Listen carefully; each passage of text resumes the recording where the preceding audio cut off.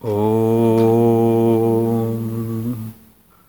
Om Sahana Vavatu Sahanau Bhunaktu Sahaviryam Karavavahai Tejasvinavaditamaस्तमाविद् Vishavahai. Om Shanti Shanti Shanti. So, any questions from anyone? Previous class?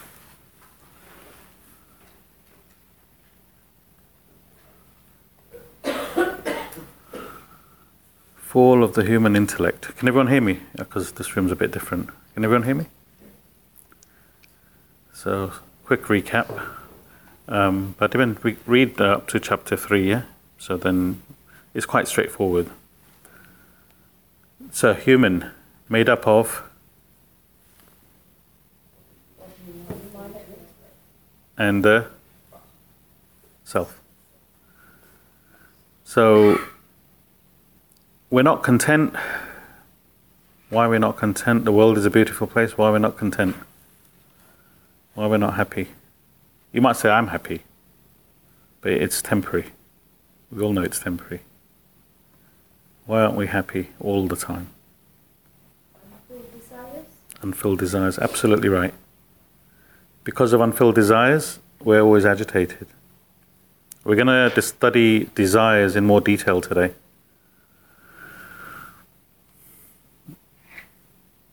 We could conduct our lives based on our desires and attachment and selfishness, lust, greed, rather than the intellect's reason and judgment. Hence, we go through cycles of happiness and unhappiness. Actually, it's all due to a lack of understanding. What we're doing in class is gaining that understanding, or trying to gain a little bit of that understanding. So, we can level out our ups and downs in life with knowledge. Is there anyone here who can say, I'm always happy, I'm truly happy, nothing phases me? Anyone? Anita? It's not possible. It's not possible.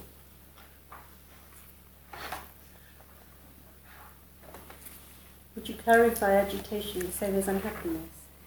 Agitations cause unhappiness. Because you can just be a little bit annoyed. There's a difference, isn't there, with annoyance, agitation and happiness? It's all synonyms. When you're not, if for example you feel agitated in any way, it's due to some issues, which could be unfulfilled desires, as Silpa said, somebody not doing something that you want them to do because your desire is for it to be in a certain way. Any agitations of the mind will cause you unhappiness. Envy as well, isn't it? Envy, yeah, we're going to cover that today. There's a frame, isn't there, of being relatively happy, going through life, and then being ecstatically happy. So there is you can't, to say just happiness as a general term is challenging, isn't it? Because you can be one of these people who actually doesn't become happy with most things or just accepts it and that's it. Or you could be really one of these emotional people who gets happy when not just a desire is fulfilled, but little things make you happy, the sunshine. And then there's that unhappiness correlation as well, isn't it? You can be a little bit annoyed. You can be really annoyed. What, when the sun doesn't shine? No, I'm just trying to give I know what you're saying. It's all relative. Everyone's different. Yeah, the sun shines, you're happy. Someone in the Far East, sun shines every day for 9 months, does make them happy. So it's relative to the person. Happiness. Somebody could be living in a shack with one pair of clothes and be completely content and happy. Yeah. Somebody can living in a mansion with millions in their account and still be unhappy. It's relative.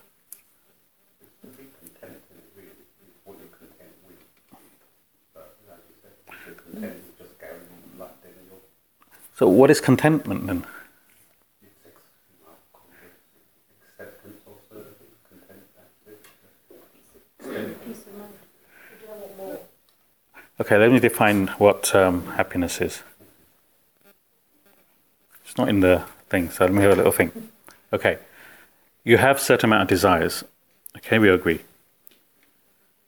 When you fulfill that desire, you're happy. When the desire is not fulfilled, you're unhappy. So why is the person in a shack with nothing happy? It's probably not created more desire. The formula is, if your desires are greater than the amount of wealth you have, then you're unhappy. If your desires are contained within the wealth you have, then you are happy. So you could be a multimillionaire, but have greater desires than the wealth you have. You're miserable. You could have nothing, but want nothing. You're happy and content. So, if your desires are less than what you have, then you're happy. Darshana? Make sense? So that's why it's relative. That's why it's different for different people, because everyone's desires are different.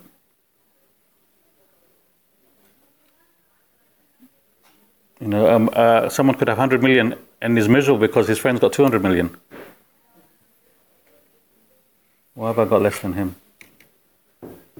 He's got a 100-foot yacht. I've only got a 20-foot yacht.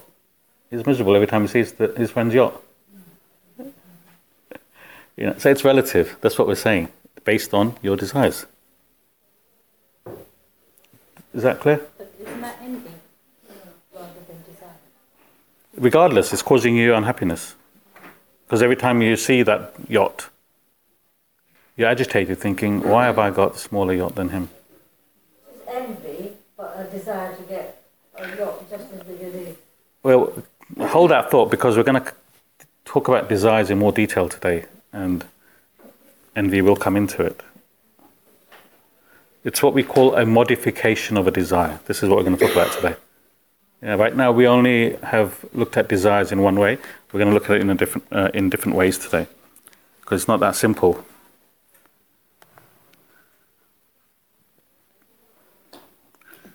So what controls the mind from what we've discussed? Intellect. So the reason we're unhappy and not content is because of our undeveloped intellects, and we're not able to govern our minds. The mind can go anywhere. I want this, I want that. So we need to develop the intellect to be able to control the mind. When you do that, you will find more happiness. Lack of understanding, but we're learning that here. And as you gain a little bit of this knowledge, for example, today we've talked about desires, what's happiness, what isn't. When you absorb that, you'll have a better idea. Why am I unhappy? Why am I miserable? Okay, it's because of this. You can deal with it. So we're humans are made to be happy all the time. And we're not living the life of a human being. Remember we discussed plants, animals. If we're not living happy, if we're not content and happy all the time, then we're living the life similar to an animal.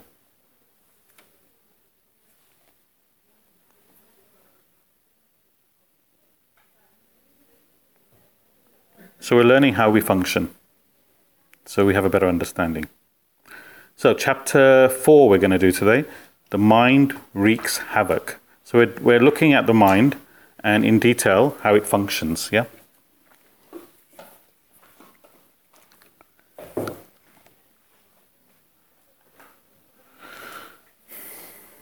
Like I said, I'm just going to give you a synopsis, but it's good to follow. So a human has many qualities, but one quality that puts them above every other creature is the fact that we can think, the ability to think. No other creatures has that. Not to the level we have. But we have to develop that ability. This is what we're doing. We're learning how to develop the intellect, which is the ability to think. Once we develop the skill, we can take control of our minds and our lives. Does everyone agree with that? Okay. So this whole book deals with just recognizing the fact that there is an intellect. There is this ability to think. Until we're told, we don't know. So we're saying there is this ability to think, this faculty within you, so develop it. And this whole book talks about that. Now don't confuse intellect with intelligence. What's the difference between the two? Intellect and intelligence. Knowledge of a subject. Yeah. Intelligence? Same. Intelligence, it is knowledge of a particular area. Secretary, you know about secretarial. You know about accounts. You read accounts. You know about accounts. But doesn't mean you know how to fix a car. Your area of knowledge is in that environment, what you have studied. Intellect is being able to reason and think and take control of your life. That's the faculty we're talking about. Just because a person is intelligent doesn't mean he's in control of his life. It's merely the storage of knowledge gained from external sources, which we then trade for money. That's what we're doing. Knowledge of dentistry, you trade that, you receive money, you give that to a lawyer, he deals with law for you. Yeah? There's a whole chapter on this later on. So, the mind is constantly playing tricks with us. If you have any agitations in life, don't look out at the world. Only look within. The world is what it is. It's you that you need to change. Any person who has control over his own mind, besides being successful in life, is cheerful, happy, and friendly. Nothing phases him. For this, the intellect has to constantly control the mind. This chapter discusses in more detail the qualities of the mind. So, actions are propelled by what? Likes and dislikes. Mind and intellect. You're absolutely right, likes and dislikes. But actions are propelled by either the mind or the intellect. If your actions are propelled only by likes and dislikes, then we need to work on that. It's the next topic, actually. So actions are propelled by either the mind or the intellect. The mind is like a child, the intellect the adult. If the intellect is not developed and used to guide and control the mind, the consequences are such that it can lead to sorrow and pain and even destruction. The problem is that we are okay with this. Why? Why are we okay with this? Absolutely. We think it's normal. We're okay with sorrow and pain because we think it's normal. We don't know any different because we don't know what perfection is. We've never been there. It's like a person driving every day after drinking. Just because he doesn't have an accident, he thinks it's okay, it's normal. But one day there will be an accident. Similarly, we think it's okay to live life like this because we haven't experienced the perfect way of living. So we accept it and think nothing is wrong. We get used to the waves of misery and happiness. From fulfilled and unfulfilled desires. We think it's normal. But we're made of more higher stuff than that. So if there's no thinking behind an action, then the action is propelled by the mind. We now look at in more detail some of the qualities of the mind. Anita, you said likes and dislikes. What is likes and dislikes? That's the question now. Can you tell me what likes and dislikes are? Yeah, it's kind of simple. You like something or you don't like something. So you act? It's So you act accordingly. If you like something, you're happy. If you don't like something, you're unhappy. Okay, perfect. Anybody else? Likes and dislikes. Like attraction. You're attracted to it. So you're attracted to what you like. You repel against what you don't. Okay. Any other definitions? Likes and dislikes. So we act on likes and dislikes. As we contact the world, we pick up likes and dislikes throughout our lives since when we're babies. We're not aware of it. Neither are we aware of the negative effect they can have on our lives. Even when you're a child, I want to eat this, I don't want to eat that. Immediately, even Sil, what age do they develop likes and dislikes? Because you're in that area. It's actually from 6 months when you 6 start months. solids. 6 months. From when we're 6 months throughout our lives, we're generating likes and dislikes and we're acting on that.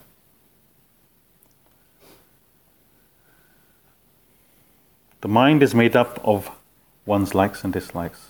A person acts on what he likes and avoids what he dislikes. So therefore, without the guidance of the intellect, one lives their lives based on their likes and dislikes. But the law of life is such that whatever one likes ends up being detrimental. Let me just check. Whatever one dislikes ends up being beneficial to one in the long run. Happiness is disguised as unhappiness, and unhappiness as happiness in the beginning. Hence, a person acting on his likes and dislikes ends up losing the joy of life. Can you not mould likes and dislikes to an extent then, in that case? Like, for example, a parent would feed a child a certain thing that they probably don't like, Yep. but if you keep giving it to them from a young age, then they'll end up liking it eventually, maybe, possibly. So, can that not, like, can you not, like, train someone? You can't train someone to like something. You can train them to say, this is the benefit of it. So that's why you should have it. But that's the intellect. Telling the person, this is good for you. If you eat this carrots, then you will be able to see better. They see a benefit, then even if they don't like it, they'll eat it because it's a benefit to them. That doesn't mean they like it. Only through knowledge you'll understand, okay, I need to, for example, the example of one of the weaknesses, exercise. You don't like exercise, you like to laze. People like to laze, yeah? One dislikes healthy food, loves junk food, which is great, but in the long term, you'll see the effects of it. You're lazing, not exercising, then you'll have health issues later. If you're regularly exercising, even though it's not like you don't like doing it, don't like going in the gym in the winter morning, going on a treadmill, but you know that this is good for me in the long run. So what it's saying is that what you like generally tends to work out a negative in the long run, because the mind is doing it. What you dislike initially ends up being good for you, and it's just like a law. If the law wasn't there, it'd be fine. We can just do what we like and not, discard what we don't like. No issues. But this is how it is. You were saying about when you can train somebody. I think the challenging aspect is that if we're thinking about, for example, giving babies the food, the mum doesn't like to see their child upset because she's attached to the child. And if the child refuses to eat what's good for them, but doesn't taste good, then the mum will always want to give the child what makes it happy. And therefore that seed is sown in to think, I don't like these, so I will avoid it because mum avoids it. So where do you get the ability to think, well, okay, let's see if I do like it eventually from a certain number of tastes that is offered. But the mum likes to see their child happy. And then therefore that cycle carries on, doesn't it? From childhood. If you like a certain toy, the joy that a parent gets from giving that toy to that child, and to see that child so happy is what parent wants, but we don't understand the detriment side of things. And I think that carries on then. You know, it's really, especially as a parent, you want to always see your child happy, regardless of whatever age they are. If Andy's mum was here right now, she'd say, yeah, of course I want to see my son happy, he's 50-something. Do you know, and she will do anything to fulfill his desire, regardless of whether she thinks it's healthy for him or not, or good for him or not. You don't take into that account. That's any relationship. That does not mean that it's bad parenting. No, it's routine. Who would like to see their child upset? We are so attached, then we get upset. The child's upset anyway, because it's not given what it likes. Then we get upset because we want to see our child happy, so we're not fulfilling our life. That cycle just goes on. Another problem with likes and dislikes is the world is ever changing. Therefore cannot cater to your likes and dislikes. Because your likes and dislikes are constant. And you're adding more, but the world is always changing. So you said you like it when the sun comes out, summer. If you like the sun coming out so much, you start disliking the other seasons. So you're miserable for 9 months of the year. Without understanding that this is how the seasons function.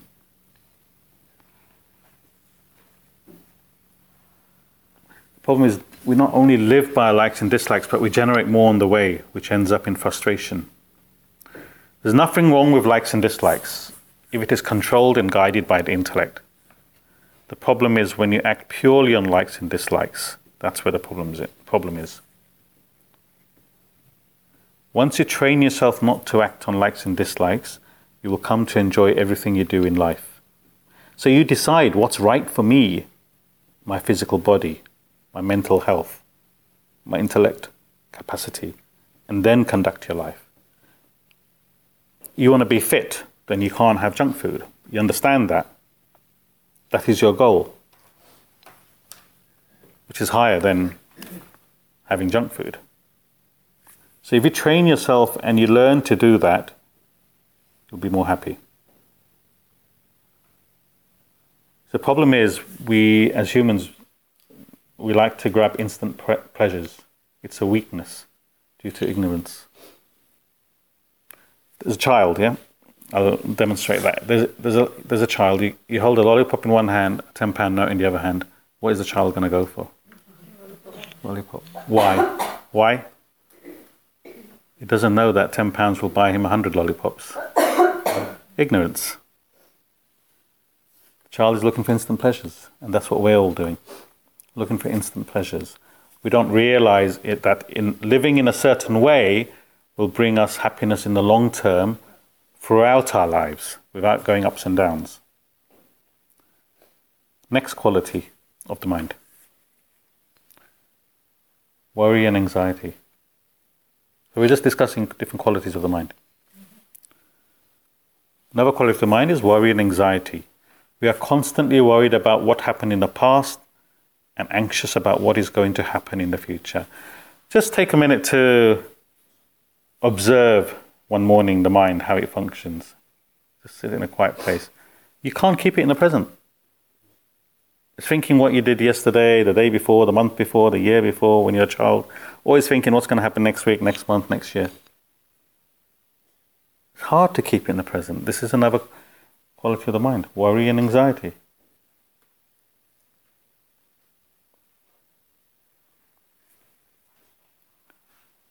If only I didn't say what I said to my friend. Why did I argue with my partner? I should have listened to my parents. They were right. Then the mind goes to the future. Will I get that job? Will I get a promotion? When will my daughter get married? She has been married for 5 years. When will they have a child? All these are constant thoughts we've got going in our mind. Who will look after me when I'm old? Brexit, what will happen to this country? You fill in your own worries and anxieties. But this is another quality of mind. We're just observing. We're not saying right and wrong. We're just saying this is how our mind functions. So what happens is all this toing and throwing, where the mind goes to the past and future, it causes agitations in the mind. And what happens, this agitation saps your energy. And when it saps your energy, it causes tiredness and mental fatigue. Shilpa. That's why we need weekends and holidays. Even with the breaks, we get bored and tired. Okay, you came back from holiday and you said you were tired. Is that because it was an active holiday? I just like to sit by the beach. The body actually never gets tired. It's the mind that gets tired.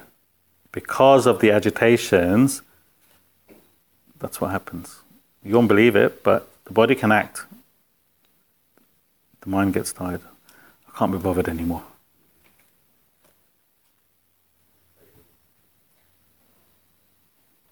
You can go in the gym and spend an hour working out and the body's not tired. You don't do that in the whole day.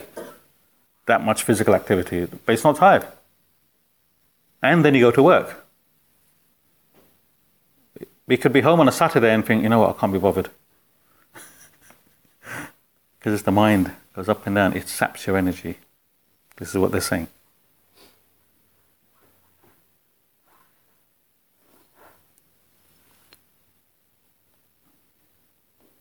Causes tiredness and mental fatigue. The thing is, what has happened in the past we can't change. We all agree, yeah? We all know that. So why worry about it? What is going to happen in the future, we don't know. The only thing we know is today. The present. So let's live in the present. Put in the right effort. We can make the future to a certain degree however we want it. There's always the unknown, of course, but we have no control over that. So we need to, only the intellect can keep the mind in the present. Okay, I'm going to study this morning. Mind's going, what did I do last night? What's going to happen tomorrow? No. Right now I'm focusing on this. Don't want to know about all that. Let me just study. So that is the intellect saying, mind, let's do this for now. And that's what happens. I can tell you from experience. Even when sitting down to study in the morning, if you've had an active day the day before, it's hard to keep the mind in the present. Very hard.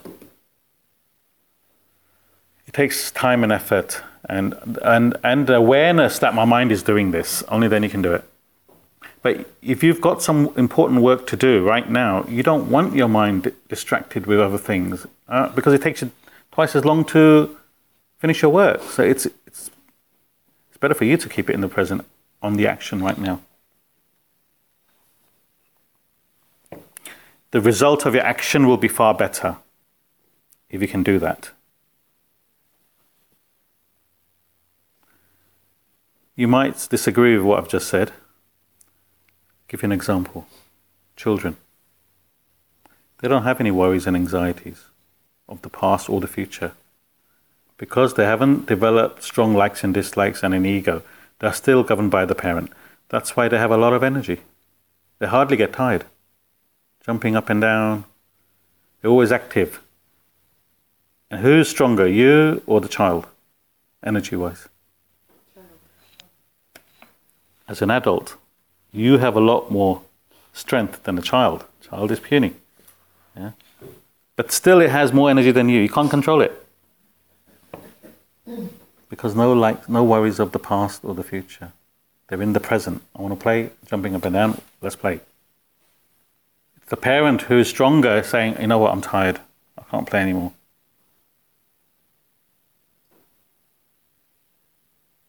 Mind is on the present. It doesn't dissipate energy.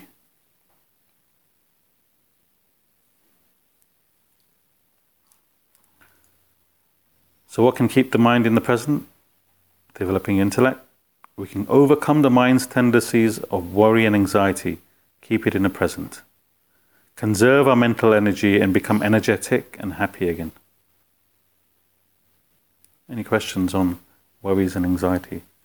You have to think about this, sit down, observe your own mind, be aware of it. These are all new We've not thought about these things before. We don't look inside. We don't have the ability to think, how's my mind working today? Let me see. Let me observe. We don't have that faculty to do that. So this is to give you some ideas of how you function. So you can sit and think about it. Desires. Next topic. Another quality of the mind. What is a desire? We've already described that. What is a desire? Vasana. Vasanas manifest as desires. The root is vasanas. Absolutely right. What is desires? A wish. A wish. Hmm? A desire can be fulfilled or unfulfilled. Something the mind wants. Something the mind wants. Patiban vasanas becomes thoughts. Then you put more emphasis on that thought, it becomes a desire. And then you put more emphasis on that desire, it becomes an action. So a desire emanates from vasanas. Vasanas, thoughts, desires, actions. That's how it functions. It's described as a stream of thoughts flowing from you towards the object of desire. Desires causes agitations, suffering, and sorrow. Why is it that desires cause sorrow? We already covered this. Why is it that desires cause sorrow? Not fulfilled. Until a desire is fulfilled, your mind is agitated. If a desire stays unfulfilled, it causes sorrow, upset. No, I didn't win the lottery this week. I feel upset for a bit. If you had a strong desire, that is, to win the lottery. So, how does that work?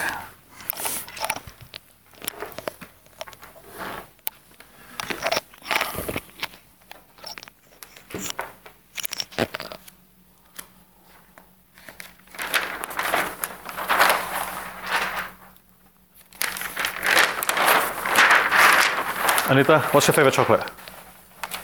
Ferrero Rocher. Ferrero Rocher. You? Ferrero Rocher. A thought comes in your mind. I fancy a Ferrero Rocher. Just a small thought. Just a thought just came up. I like a Ferrero Rocher. Then you see a box in the corner. Thought increases. Then the saliva starts going, you think, I wonder what a Ferrero Rocher tastes like right now in my mouth. And then Sunil comes in and says, Anita, shall we have a Ferrero Rocher? There we go. That's it. The desires become stronger and stronger. And after you eat the Ferrero Rocher, the desire is now gone. The box was empty. So have you seen what's happened? The thought has popped up. Now you can eliminate it straight away and say, you know what, I had 2 this morning, no more. That's the intellect saying, no more. I'll wait till tomorrow. Or if the intellect is not there, the mind says, I only had 2 this morning. I'm entitled to a 3rd one. The thought increases. Do you see how it functions? So you're fueling the mind with that thought and you're giving it more emphasis. The mind says, it's okay, because the intellect's not there. Yeah, this is how it functions. So as soon as a thought comes, the intellect has to kick in and say, no. Then it is eliminated. And if the intellect is powerful enough, it completely eliminates. If it's not powerful enough, half an hour later, you see the box again, the thought comes back again. And this time it might even be stronger. So as the thought flow increases towards it, the desire becomes stronger. So therefore, it's in your control to eliminate that thought when it pops up. You know, you pass a car showroom, you've dreamt of a Aston Martin. Yeah, you can either stand in the window and just salve it and say, oh, I'd like one. The thought increases. The salesman calls you in, talks you in. If you have the ability to buy it, you might end up buying it, and you didn't even had the thought of buying one that day. And that's what salespeople do. They know how you function. But if you saw it in the window and you thought, nice car, carried on, the thought won't come back in the mind again. So this is how it works. You try it next time. Something that you really like. When the thought comes up, you can experiment. The more thought you put towards it, the desire becomes stronger, stronger. Well, until you can't control it now, it's agitating you. I've got to have one, or I've got to do it, or whatever. But if your intellect says, no, it doesn't fit into my, I'm trying to be fit. Chocolates won't, help me to reach my goal. It eliminates it. That's how the intellect functions. To eliminate the desires is to make your intellect stronger or more active. Sorry, can you repeat that? To eliminate desires, you've got to be aware and make your intellect stronger or working. You see, there's nothing wrong with fulfilling a desire. Don't get me wrong, yeah? There's nothing wrong with fulfilling a desire. But if that desire comes in the way of a higher goal, then it's a problem, because the intellect has said, you know what, I need to lose 5 kilos in a month. Now, anything that helps you to do that is helping you fulfill that greater desire. But anything that comes in the way that goes against that, then it's going to be an obstruction, isn't it? So you have decided what your goal is. Otherwise, there's nothing wrong with desires. If we didn't have desires, we wouldn't be born. But you've got positive and negative desires then, haven't you? Which is based on your own. What's right for you could be wrong for Shilpa. It's different for different people. How does that work with vasanas? Because vasanas are unmanifest desires, which can pop up at any time. For example, you go abroad, you never even thought you have a desire for something that is there. But all of a sudden it pops up and you don't know where that came from. How can you think of eliminating something or suppressing it without even being aware that you had the desire for it? So for example, you've got a desire for crisps and chocolates. You do not go down that aisle in the supermarket and avoid it altogether. That's your intellect telling you that's what you need to do. But where does vasana come into that? The vasanas will manifest. If you go past the crisp aisle, okay, even not through it, across it, you see the sign crisps and chocolates. The vasana will manifest, and the thought will arise. You know what? Let's see what's on offer. If the intellect is strong enough, it'll say no, because I'm very weak in that aisle. Let me go to the next aisle. You see, so it depends on how strong that thought is, how strong that desire is, and how strong the intellect is. But that's a desire that you know is weak in your aspect, and you try and avoid. It's a strong desire. It's a strong desire. Yep. But I'm talking about desires you don't even know you have. Such as? I don't know. Because You don't know what. manifest vasanas are. Yeah, but you don't know what vasanas you have until you're in an environment where they manifest. Even at that point, you didn't know what it was. So when it does, and it probably won't be that strong because it's something that's quite fresh, that's just popped up. So how do you use it to eliminate something like that, then knowing that you have a weakness for something already? A lot stronger. See, you've had strong likes and dislikes. So like for chocolates and crisps is quite strong, you know that. So it's harder for you to eliminate. But for a vasana, for something that you've never had before, as Meghna said, it'll be quite weak. So you may explore that. Oh, never thought of that. Interesting. I'll do some more research on that. I'll read about it. What is it about? You see a travel program, you see, I don't know, somewhere you've never been to. Oh, that looks really good. Never thought of going there before. the vasanas come up. Maybe I should explore that place. But it's not strong enough where there are other desires where you've not visited, which are stronger. Oh, I haven't visited, which you've been thinking more, giving it more thoughts. They'll be stronger, but that'll be in the back burner somewhere. Next time you see another travel program where you meet someone saying, I went to that place and it was really good, that desire is becoming stronger now. So that's how it works. So as Meghna said, that vasana is there. You didn't know it was there, but when it manifests, it's not as strong.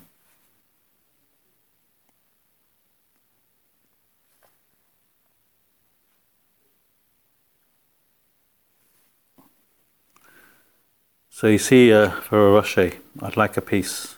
So I'm just reading what I've written. Thought becomes stronger towards a chocolate. Then the stream of thoughts get even stronger. Chocolate, chocolate, chocolate. Now you have lost control, and the mind is agitated. Now you have to have a piece. Once you have a piece of chocolate, the agitation stops. The desire is fulfilled. You feel content and happy. What happens is that as the desire gets stronger, the intellect loses power over being able to control the desire. When the first thought of chocolate came, the desire was weaker. The intellect could have stepped in and say, no chocolate, you're on a diet. Typical example of this is cigarettes. Person who smokes. They can't control that urge. That desire becomes so strong if they smoke every 2 hours. And once they've lit the cigarette, smoked it, the desire is gone. Until another few hours later, manifests again.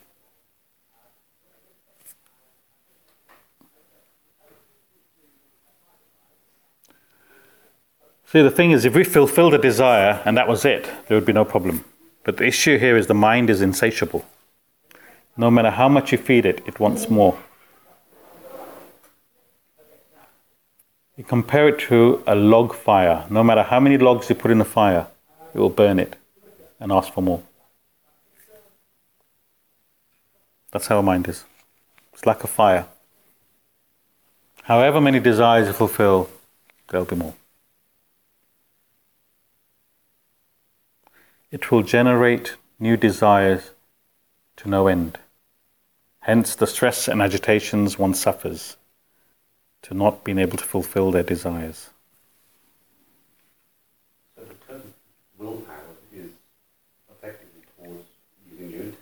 Yeah, there is no such thing as willpower. Unless you have, you can easily say, you know what, January the 1st, I'm not going to do this. But on what basis are you saying that you can control that? It's just the thought that arose, you know what, this is bad. What I'm doing is bad. I need to now get into the gym and exercise every day or every 3 times a week or whatever. After a couple of weeks, it disappears. Why? Because the mind is very powerful. You've not actually found a way of eliminating that. You've just come up with a thought. The mind's come up with a thought. You know what, this is bad. Even the mind itself is saying, you know what I'm doing is bad. I've got to do something. But only the intellect can do that.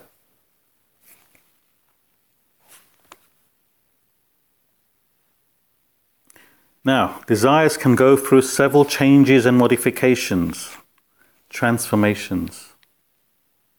The example of a chocolate is a simple desire. Let's say you have a desire for a new car. You're saving up for it. Then you finally buy it. The desire is fulfilled. Now this fulfilled desire can generate further feelings and can change to arrogance, fear, fearful of losing that object, or damaging it, or scratching it, greed, attachment. These are all modifications of desires once it's fulfilled.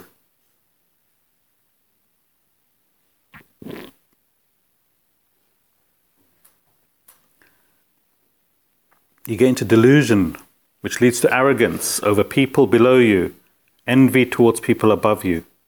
I've got a new car, this guy's still driving an old banger. Look at my car. Have you seen my car? Arrogance. This is the qualities of the mind. We all have it in certain degrees because we've all got a mind. But this is a modification of a desire. What happens once you fulfill that desire? If your desire is interrupted or intercepted by another object or being and unfulfilled, you develop anger. You have a strong desire to achieve something. Someone comes in the way. What happens? Deepa?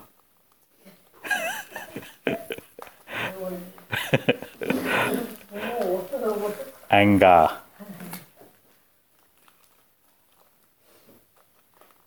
So an anger. So what is anger? What is anger then? Frustration. Leads to frustration. Because your desire is not fulfilled. Someone else is coming away in fulfilling your desire. Leads to anger towards that person, which can lead to frustration. So how do you control your anger? Breathe. By controlling the desire that's creating the anger. Now that's not easy to do, but even having the awareness, okay, I want to do this. Anything can happen. I want to meditate for half an hour. My child can come down and agitate me. My husband can come down and say, where's my cup of tea? Any of these things can happen. You have to be aware that these things will happen. Another alternative is to plan. Okay, I'm going to be meditating between this time. I do not want any disturbance, guys. It's my time, please leave me alone. You're prepared for it. So that you're eliminating the chance of that anger happening. That's the intellect doing that. Anything can happen. Being prepared for anything. Then you're less chance of you being angry. So you can either be prepared for anything or make sure that nothing happens to come in the way. So you control your anger that way. Or eliminate the desire altogether. So all these are uncontrolled emotions, and it makes you lose control of your personality. When you're angry, Deepa, okay, I'm just using as I'm not saying you're an angry person, yeah? You lose control of your personality, don't you? You don't know what you're saying. Sometimes you say things that you don't mean. Yeah? Why does that happen? You've lost control of your personality. Then you regret it later when your sanity comes back in. I wish I hadn't said that. He's upset now. I've upset my daughter. I didn't mean to. I just got angry. Meaning, you lost control of your personality. The mind took over and said whatever it wanted to say. There's no control over it.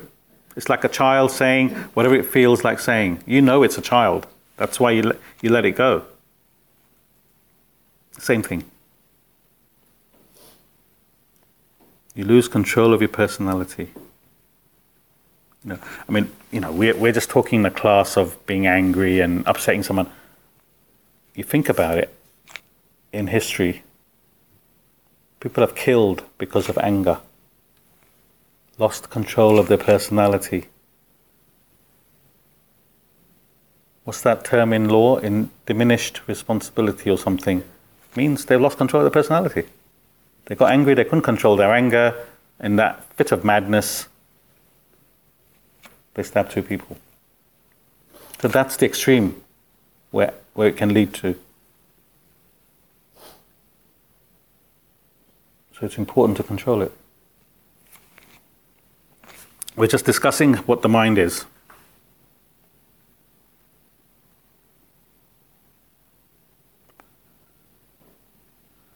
So you become burdened and enslaved by the many desires. So the solution is to develop your intellect, control and guide your desires and their modifications. If you don't, then it could cause you grief and misery, or can even become fatal. Our whole life, all we're doing is fulfilling desires and generating new ones. That's all we're doing in our life. If you examine life, this is what we're doing. And when you die, you're born again, doing the same thing all over again. So, there's nothing wrong with desires. We need to develop, control and regulate desires. That's all it's saying. Take control of your personality. What is the goal in life as far as desires are concerned? Get rid of them. Extinguish them all. To extinguish them, first we have to take control of them, isn't it? Only then we can eliminate them, which is what we're learning to do. Why do we have to eliminate all desires? Not to be reborn. Because it is desires that separate us from our true personality. It is desires that come between a human and God. We are the God principle, but it's because of desires we have separated from that. In fact, we've forgotten all about it. Hence, desires are regarded as the devil in most religions. Christianity, Satan, that's desires. Islam, Shaitan. Buddhism, Mara. Hinduism, Asura. These are all different names for the devil, but what they actually mean is desires. Because it's desires that keep you away from your godhood. The more you encourage desires, the further it takes you away from God. So in the Gita, what's given to us to help us reduce our desires? 3 yogas. 3 yogas. Which are? Karma, bhakti, Sorry? Karma, bhakti, and Jnana. So those 3 yogas paths are given to us in the Gita, in the scriptures. So if you follow that, it helps you eliminate and reduce your desires. That's what they're there for. Devotion for the mind, action for the body, knowledge for the intellect. And with those 3 in proportion, it helps you eliminate your desires. Helps you reduce and offload your worldly desires by replacing it with a higher desire of self-realization. Through service, knowledge and devotion, you eliminate your worldly desires. You have to cross the obstacle of desires to reach God. So we understand we have desires. Yeah, no, this is why I'm born. I've got desires. Okay, let's see how I can help myself to reduce them, because I've just learned that they cause me agitation. So why do I want to be agitated? Just have that thought in your mind. Let me see what I can do. Let me try. Scriptures are saying that I need to reduce them. Let me try at least let me try not to increase them. That's a start, isn't it? Let me see if I can find a way of not to increase them. Let me be content with what I have, who I am, what I am, and then work on reducing them. So initially you have to accept that first before you can work on reducing them. Any questions on desires? We're just going through the different aspects. Does that quite understand desires? Because it's quite important that you understand that, because as we go along, deeper into this subject, you need to have this basic foundation of why we need to learn this. So the next topic is... Sorry. Yep. So would you say that a person needs to do all 3, or... my understanding is the 3 yogas are because we all are different. So... And each path leads to the same avenue.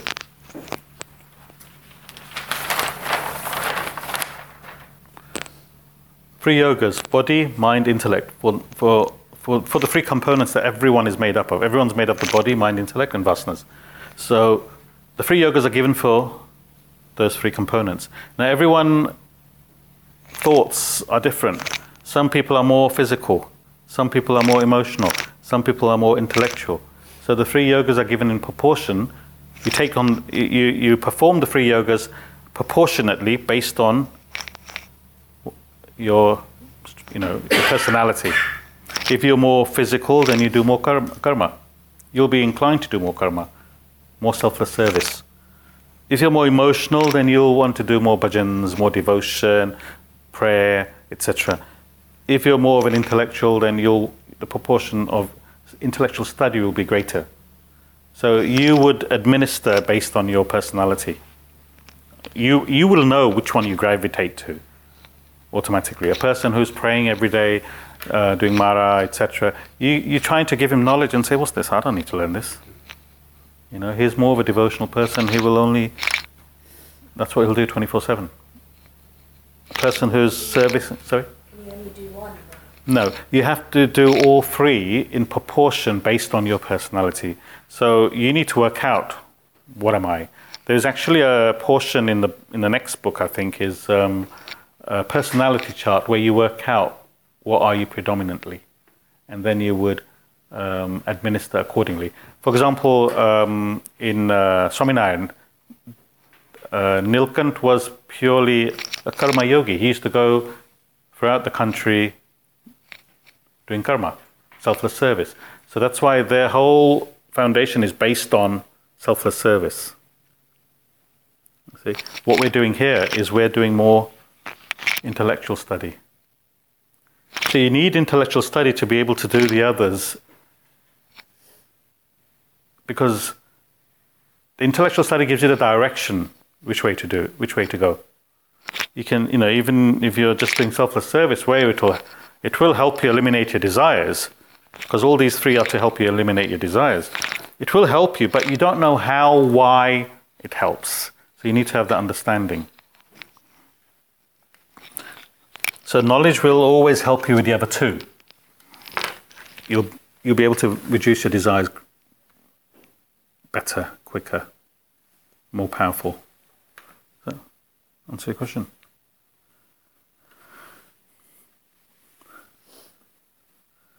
So the next topic, is everyone still mentally awake? You know not what you want. In life, we all think we know what we want, that we can define our desires, but this is due to our ignorance, our lack of understanding. How can we be sure we know what we want? Our mind keeps changing. We keep changing. The world is constantly changing. Desires have no dimension or direction, can lead to anywhere. We think we have control over our desires, not understanding that we don't. Think about it. How do you know what you desire right now is what you want, where it will lead to? A simple desire for a partner for marriage can lead to endless other desires lasting a lifetime. Due to different directions and modifications that the desires can take you. You marry a partner, you love them, you've been with them for a few years, and you've made the right decision. But the partner changes. You have no control over that. Your desire was strong that I want to marry this person. And then suddenly the desire is I don't want to be with this person. Desires keep changing. People keep changing. The world is changing. How do we make a decision? How do we know this desire is exactly what we want? Interesting, isn't it?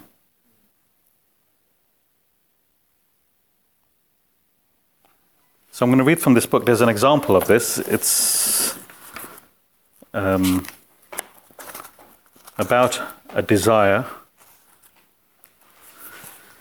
It'll give you the crux of what we're talking about, yeah? It goes into a bit of detail. You're deluded by your own desire. Example, a bachelor possessed a desire for marriage. He had everything else in life. He was most talented, renowned, healthy and wealthy. All he wanted was a partner. That was just it. He believed his life would be complete with a wife. He was sure he needed nothing more than that. Grounded in his belief, he found someone to his liking and married her. He found his fulfillment in life. They enjoyed marital bliss for months and years, until one day the couple realized that they were not begetting a child. The man was now possessed with a powerful desire to have a child of his own. He was desperate, miserable. The couple tried all scientific ways and means to produce a child, and succeeded at last. The wife bore a son. The man was thrilled. The fulfillment of his desire shot him to the height of ecstasy. Days and months passed by in peace and contentment, until they found out that their son was deaf. They were shattered by the finding. He would not lie low. He explored every possibility to restore the sense of hearing to his son. His desire was finally fulfilled after a surgery. The boy could hear. The man was happy again. Years passed by until he discovered that his son was mentally handicapped. He was plunged in misery once again. His only desire was then to deliver the boy to a normal state of mind. Now study the chain of events. From the time the bachelor desired to marry, to the time the father desired to cure his son's mental disability. The desire continued, passing through its changes. So too the underlying desire in you never ends. A desire lures you to pleasure of its fulfillment, but no sooner you fulfill it, the mind gains the pleasure thereof. It opens up fresh ones. The desire continues. It goes on and on. Your mind remains ever agitated and stressed. So what did the chap actually want? He didn't just want a wife to marry. What did he actually want? Huh? He wanted a child. No, he wanted to marry first. His desire was just for getting married. He didn't have a desire for a child. His desire was purely to make this person my wife or husband. Isn't it? Once he had that desire fulfilled, he was happy. Then the desire popped up. We should have a child. So when his first desire was to get married, it wasn't just to find a partner. He wanted to marry a person who would be able to bear him a child, who would later then be able to bear him a healthy child. Then we want that child to grow up healthily. We want him to go to a good school and be educated. We want him to then get married again and have a good partner. We want all these are modifications of the other. So it's not just a partner we're looking for. We want a partner that will achieve all these things. So we don't actually know what we want when we fulfill a desire. This is the point they're trying to make.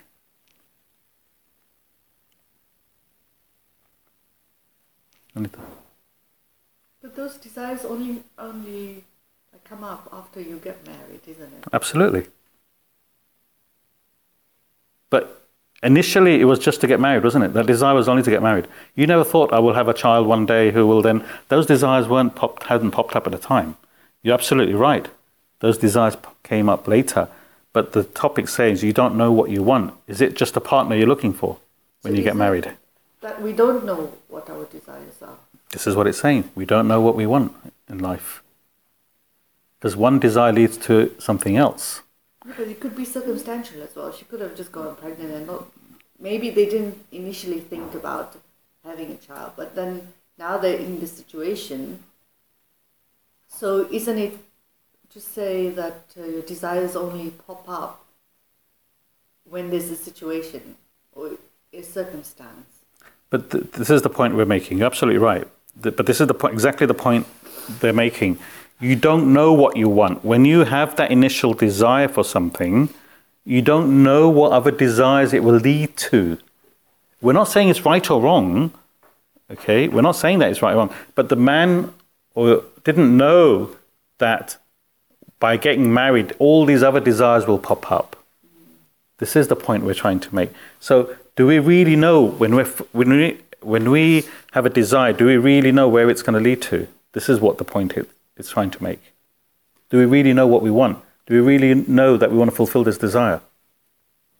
You know, how many times we do something and think, I wish I didn't do that. I didn't know it's going to lead to all this. But initially when that desire is fulfilled, you are really happy. This is the point it's trying to make. Forget the... So how do you make the judgment whether it's a good desire or bad desire? That's where the intellect has to come in and say, examine, if I fulfill this desire, it's not possible in all circumstances, but if you're making a major decision, rather than plunging into it, think about it. okay, if I fulfill this, or if I get married to this person, or, if I buy this house or whatever, what else is going to happen? Let me have a little think. What will this lead to? Can I deal with everything it's going to lead to? Shall I not just, I better not just do this, because you've realized what this will lead to. So it's a matter of thinking. There are scenarios that are beyond your control, though, isn't it? Absolutely. So, for example, you desire a bigger property, you buy it, and, through no fault of your own, there is a fire, and that property is burnt, and you've lost your possessions. You had no control over that. No. And actually, it wasn't that it was an unrealistic desire and you ruined it. It's an occurrence that you had no control over. See, we're not. This is life, yeah. We're not saying you can't not do anything. At the end of the day, this is life. We have to live it, make our mistakes, and learn from it. We're not condemning it, but it's having the understanding that anything can happen in life. Then you're prepared. Okay, wasn't expecting this. This has happened. Okay, how do I deal with this now? Otherwise, you're miserable. You can't deal with it, and you're upset. You lost your control of your personality. You can't function. Extreme people commit suicide in those sort of situations, or do all sorts of silly things. It's just that awareness. So there's a poem. We'll finish off with this poem. The poem speaks of two hermits. It's called The Olive Tree by Sabine Baring Gould. She's a British poet. The poem speaks of two hermits who planted saplings to grow olive trees. They live in a cave. They needed olives to extract oil for their prayer. Let me read the poem and then we'll discuss it very quickly. The Olive Tree. Said an ancient hermit bending half in prayer upon his knee, oil I need for midnight watching, I desire an olive tree. Then he took a tender sapling, planted it before his cave, spread his trembling hands above it, as his benison he gave. But he thought, the rain it needeth, that the root may drink and swell. God, I pray thee, send thy showers, so a gentle shower fell. Lord, I ask for beams of summer, cherishing this little child. Then the dripping clouds divided, and the sun looked down and smiled. Send it frost to brace its tissues, O my God, the hermit cried. Then the plant was bright and hoary, but at even song it died. When the hermit to a brother sitting in his rocky cell, Thou an olive tree possessed, how is this, my brother, tell?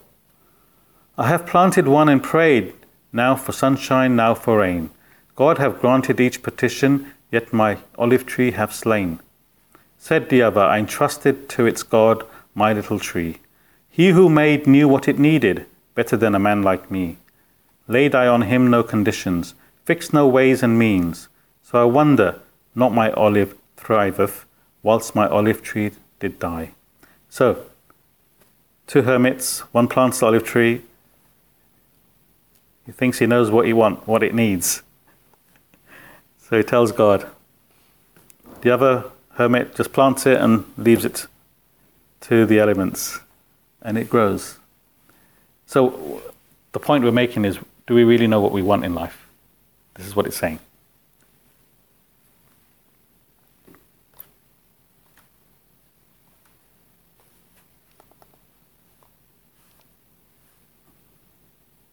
So we have a choice in life. We can do what we think is right and take life into our hands, or surrender and take guidance from the scriptures. Do what we ought to, and leave the rest to a higher power. The result will materialize when the time is right. See, if we don't know, if we're saying we don't know what we want, then how are we making decisions?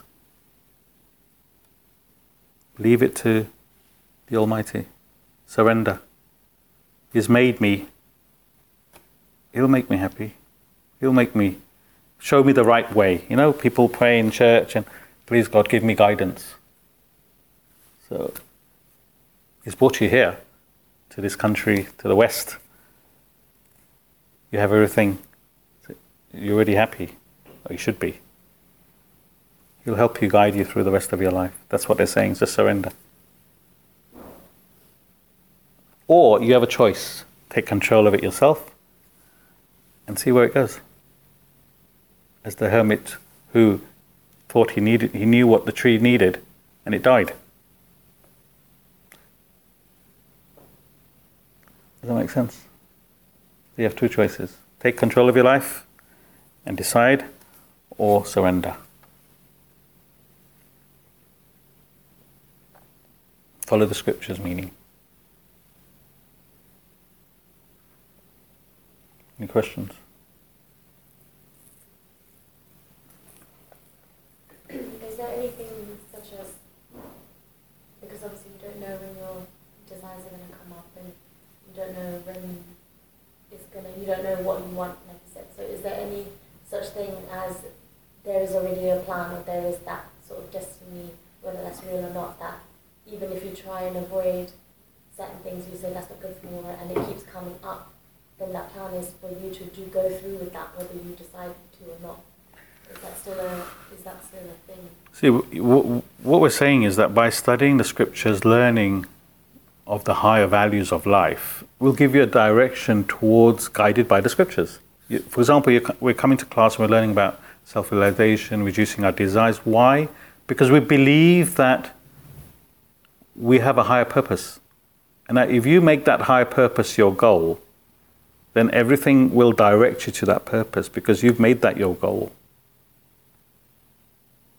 And depending on how strong you have that desire, whatever you do will only take you to that goal. So these are goals that you have decided. If you don't make a goal, then you'll just carry on fulfilling desires, being agitated, and so on. So you have to decide, what do I want to achieve in life? You may be a big bank balance and, go globe-trotting around the world, whatever. That may be your goal, which is fine. So if you set your goal to something higher as it's laid down in the scriptures, which makes sense, then you've surrendered to the scriptures. And that'll direct you, because whenever something pops up, a desire which takes you away from that goal, you will say, no, I'm not going to do that. And the morning study helps you to keep that focus. Keeps that goal in mind all the time. This is what I want to achieve. Because the world is so powerful, it will just take you away. So it's something you have to decide. A higher goal beyond your selfish desires. That will take you in the right direction.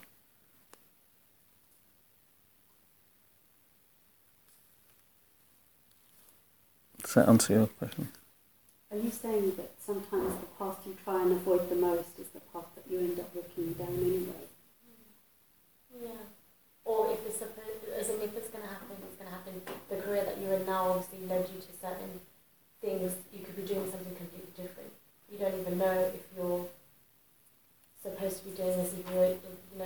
If you're good at something, that's fine. If you enjoy it, that's fine. But you could be completely.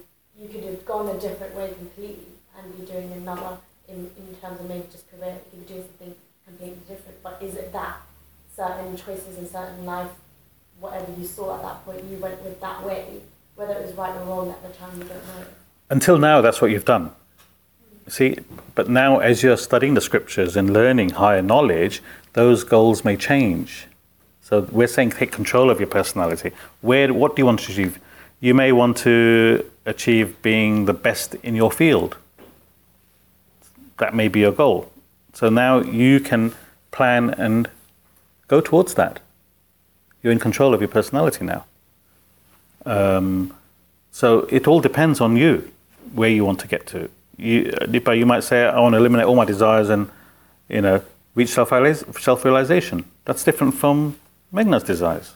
Everyone's at a different place. But if you keep this in the back of your mind, I need to reduce my desires, not create new ones, because I've learned that they cause me agitations. I don't want to be agitated all my life. I want to be happy and content. Yeah? I want to keep my desires below the threshold of my bank balance, because I heard that keeps me happy. These are simple goals, an awareness, which will maintain peace and calm within yourself. If I think up until now, you wanted to follow the path because you didn't know how to control your desires or overcome them. So you just followed the path. But now you're questioning it. You're questioning. See, something's brought you to this class. Now you're learning this subject, so you can take control of your life. Isn't it? Otherwise, why would you come here? So now it's almost just, it will be, when you decide through your own self-effort, it will be different from now because you know more. Exactly. Self-effort. You said it. You have now decided to change your career, your path, conditioned by this knowledge. And you will put self-effort in to make sure that you go towards the right direction. See, you asked about vasanas. You said we're all made up of our vasanas. How do we change them? Self-effort. That's free from vasanas. Only humans have it. Self-effort. We can go with difficulty. We can eliminate our vasanas through self-effort. I need to put effort in. I need to go to gym 3 times a week. We'll talk more about self-effort further on, but that's the key. You don't have to carry on the way you are. You can put self-effort in to change. This is the point.